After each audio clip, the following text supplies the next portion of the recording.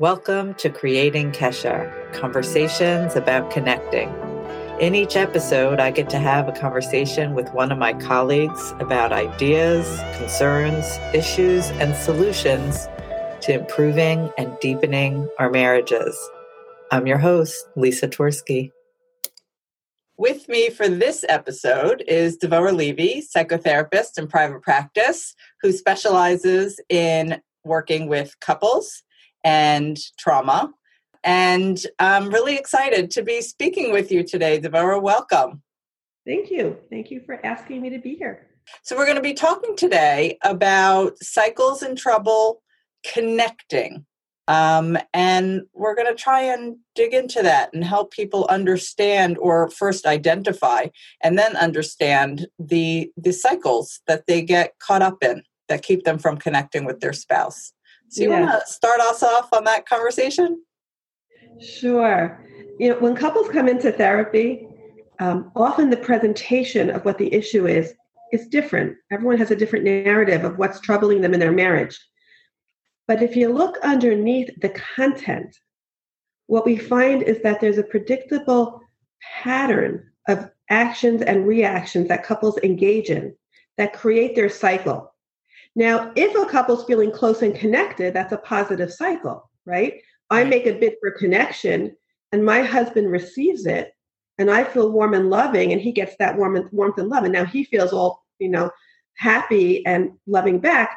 We're in a positive cycle. Right. But oftentimes couples engage in a negative cycle that creates pain.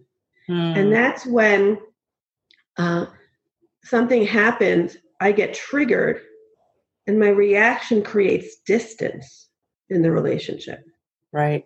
Do you find that people who have the positive cycle are identifying it and conscious about it, or they're just sort of happy that they're happy, and the people engaging in the negative cycle are the ones who are sort of more confused and bewildered and not understanding what's going on, or sort of there's a lack of consciousness on both, and when it's negative, it's just a bigger problem? I think that couples in their positive cycle are on cruise control. It's very automatic, and you don't have to think much about it, and you have a lot of energy to engage in the world from a filled up place. Right. But unfortunately, couples who are in a negative cycle, I think they're much more conscious of being in their pain. Then it becomes like a drain on the battery. And when we're in an unhappy cycle or marriage, then we have less energy to engage in the world. So that's why people try to engage therapists, because they need help. Right. But we're going to focus today on self-help.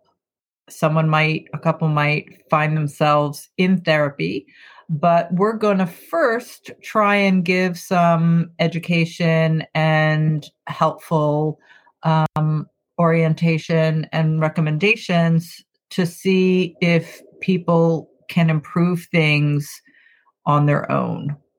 I want to say more about what the cycle is about. Great. When we get hurt, we have two very common ways of reacting. People in general. Mm-hmm. We either attack or we withdraw. Okay. Now, if you think about it, right, all of us want in our marriage is closeness and connection. Mm-hmm. But if we get hurt and we attack, what do we get? We get distance. Right? Mm-hmm. And if we get hurt and we withdraw, what do we get? Also distance. So we have enough social distance these days. So yeah, we don't need more. Yeah. We're safe at home. Yeah. So here, it's a knee-jerk reaction. It's very instinctive. If we would think about it, it's not like we want to hurt our partner just because we're hurt, but it kind of protects us from being vulnerable. It's very hard for people to say, you said you would help me with XYZ, or you said you would take me out on this day, or you knew it was my birthday and you did nothing. And it made me feel unimportant, abandoned, disrespected. That's very vulnerable to come forward and express that. Right. So that's the notice how the cycle begins.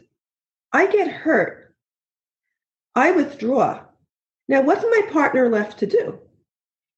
He's probably going to either attack me, like, you're always XYZ, or I can never, I'm tired of this, or more likely, he might even withdraw too. So I'm withdrawn, he's withdrawn, and that's not going to create a lot of connection. That's not a happy cycle. If I attack, odds are he'll withdraw or attack back.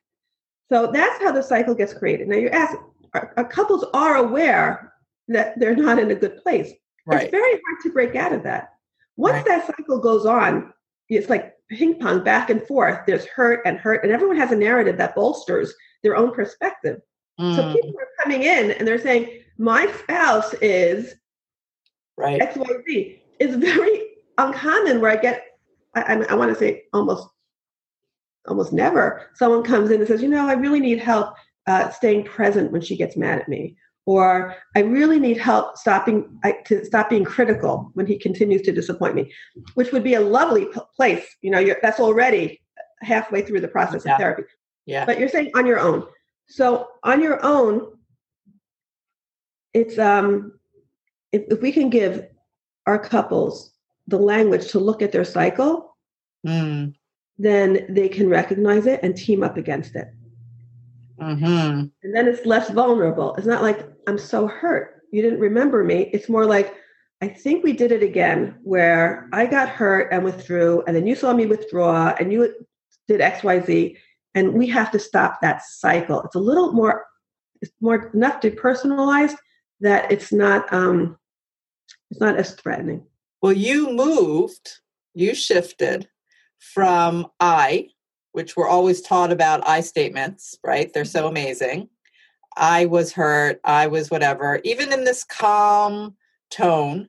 And then you shifted that to, I think we did it again, which I think is the core. That's a very big difference, that even if I am able to, let's say, withdraw, but use my withdrawal to figure out what was upsetting me, and then go back and say and use my I statements and say how I felt and what I would like, that's still, there's, even though there might be calm and maybe we've eliminated judgment or contemptuousness from this whole thing, or anger, but we're still not in it together the same way as what you just said. I think we did it again. Is we're a team, and we're both here, and we're both doing this, and we both want to stop this. I feel like there's a real key to that when we shift to teamwork or to couplehood, rather than individualhood. Yes. Yeah. And people have a hard time with that. People sort of, I find that people have a hard time getting into the we. They sort of want to be able to, but I need to tell him or her how I felt or what I did, and I'll share and I'll share and I'll share. And but what about saying, no, it's us. We're doing this, and we're needing to stop, and we're needing to work together. I mean, not everybody, but some people have a real struggle with that. Yes. Yes. Any thoughts on where that's coming from? So I think it's intimacy, and I'm referring to emotional intimacy, is scary. Yeah. We take it for granted. We think, of course, we want like this close marriage, but the ability to see another partner objectively, hold two realities, meaning my version, my perception, and another perception is equally valid, makes it hard to go into that we space. Yeah. that I feel like if I'm going to see you, I'm going to lose me. I don't know if it's that. I don't know if those skills are being given over or taught. How do we learn? How do we teach even our kids to hold our reality and another person's reality, or more like teenagers, like our kids who are able to be in relationships with others, not just family constellations, that two people could be right. Yeah. Or that we could disagree and still be together in it or with it or something, that can exist, the separateness in our togetherness somehow. It's not black and white, it's not right and wrong, it's not always going to be in agreement, but we can still be together anyway, even when we're different. Let's make it more practical with examples. Great. Okay. Amazing. I know we're talking about couples, but just even the training for children.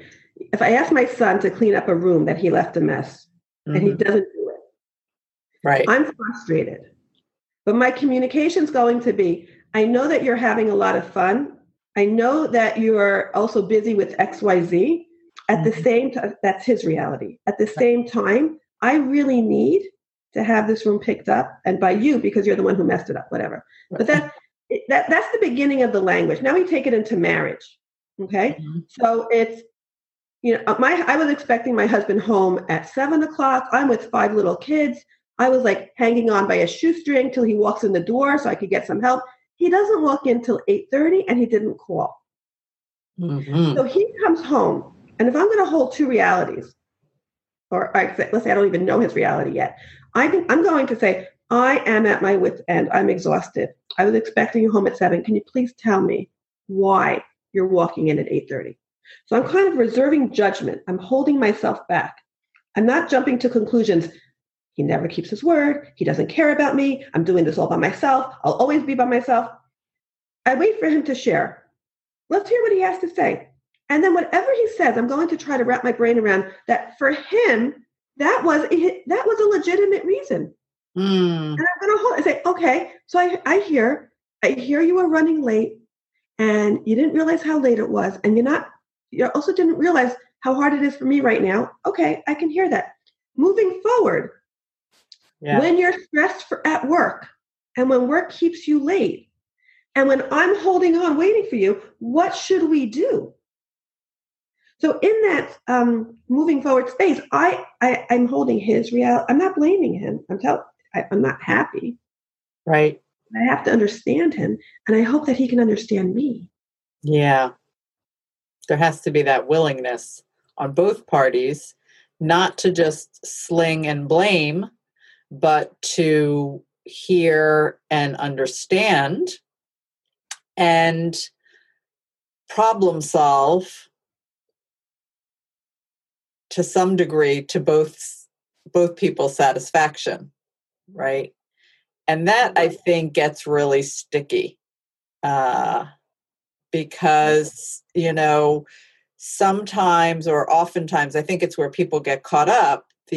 Let's say in your example, the mom who's home with 5 kids, whose husband just doesn't manage time well. Let's say it's not a once in a blue, just doesn't manage time well, and it's constant. And she sort of doesn't want to let it get in the way of the relationship, but he doesn't want to hear of, more help in the house. That becomes a big stress for people, because I can only hear you and understand you and acknowledge your reality as long as it's going to be mutual. If I have to understand and hear you, but you won't come forward in that way to work with me and to stretch to hear me or to accommodate what I'm saying I can't manage, it's harder to figure out a way out of the negative cycle. You really need both people there. Yes. I wish there was a magic answer for that one, but you're right. You need both people to have I think it's part humility, it's part empathy, to be able to be in a relationship. It's not easy to be in a relationship. It's work. Maturity. It's work. Yeah. It doesn't stop. If you want to reap the benefit of the closeness and the connection and the love, it's something you have to pay attention to. We wouldn't take a plant and ignore it without water or sun and expect it to grow. A relationship, it's not, the benefits are so great, but it takes work. Yeah. Yeah. Nurture.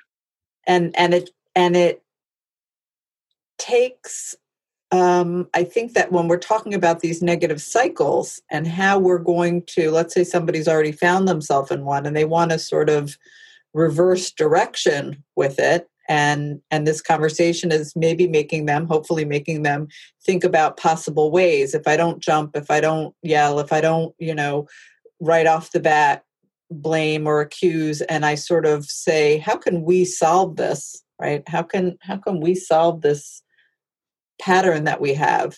They also have to, at that point, sort of have a leap of faith that it's possible. That even though I've been very, very, very, very, very hurt many, many, many times, that I'm going to try and address it from a we perspective. And let me see what happens. Because I think that's part of the negative pattern, is that I just don't believe in you anymore. That's a hurt place to be. Yeah. Yeah. And yeah, we have to sort of think about ways that we can feel support ourselves if we're doing this outside of the therapy situation. Support ourselves in trying again. Can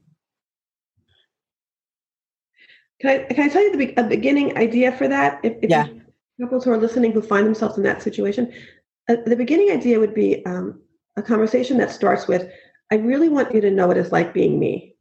I want to share with you how I feel at these times.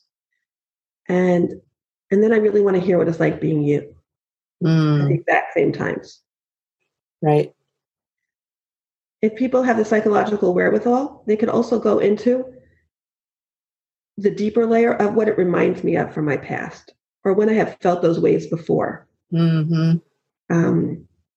That's a deeper level, but also it's a real empathy builder. Right. That's really. Go ahead. Yeah, when we share with our partner the depth of our experience around certain triggers, and then to be able to match them up side by side, right? And say, okay, so this is what I've been experiencing, and this is what you've been experiencing. Mm-hmm. Right? That space of empathy and insight, I think couples can start to do on their own. Yeah. Yeah. And I think that, it's so simple and therefore so doable. And for, to address what I was just talking about in terms of the leap of faith, the vulnerability, and thinking about trying again or leaping of faith again or whatever, I think that that's a really beautifully simple answer to that. That can I start with, and maybe it's even I start with, I don't think either one of us wants to be angry and yelling all the time. And maybe I even start with, to make sure that my spouse is going to be as possibly open to this as possible. Maybe I start with, what's your experience of this when this is going on? Yes. So he doesn't or she doesn't right away think I'm coming to complain again. Let me tell you my experience of this, and you're no, because he also or she also has a leap of faith to take, and maybe doesn't have any faith left that it's not going to go the same way it always goes, where my spouse is yelling or screaming or withdrawing or pouting, or So what's your experience of this? Yes. And now ask permission. Can I share with you my experience of this? Yes. And if that goes well and I feel trust and faith, then maybe I want to share what it reminds me of. Yes. And I don't have to if I'm not sure about being that kind of vulnerable. Yes. Yes. But that's really, a pretty simple takeaway. And without much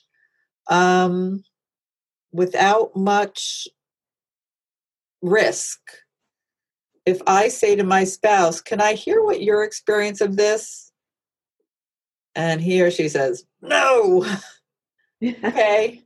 I haven't asked to share my experience, which getting a no to might be, more painful than that. I haven't.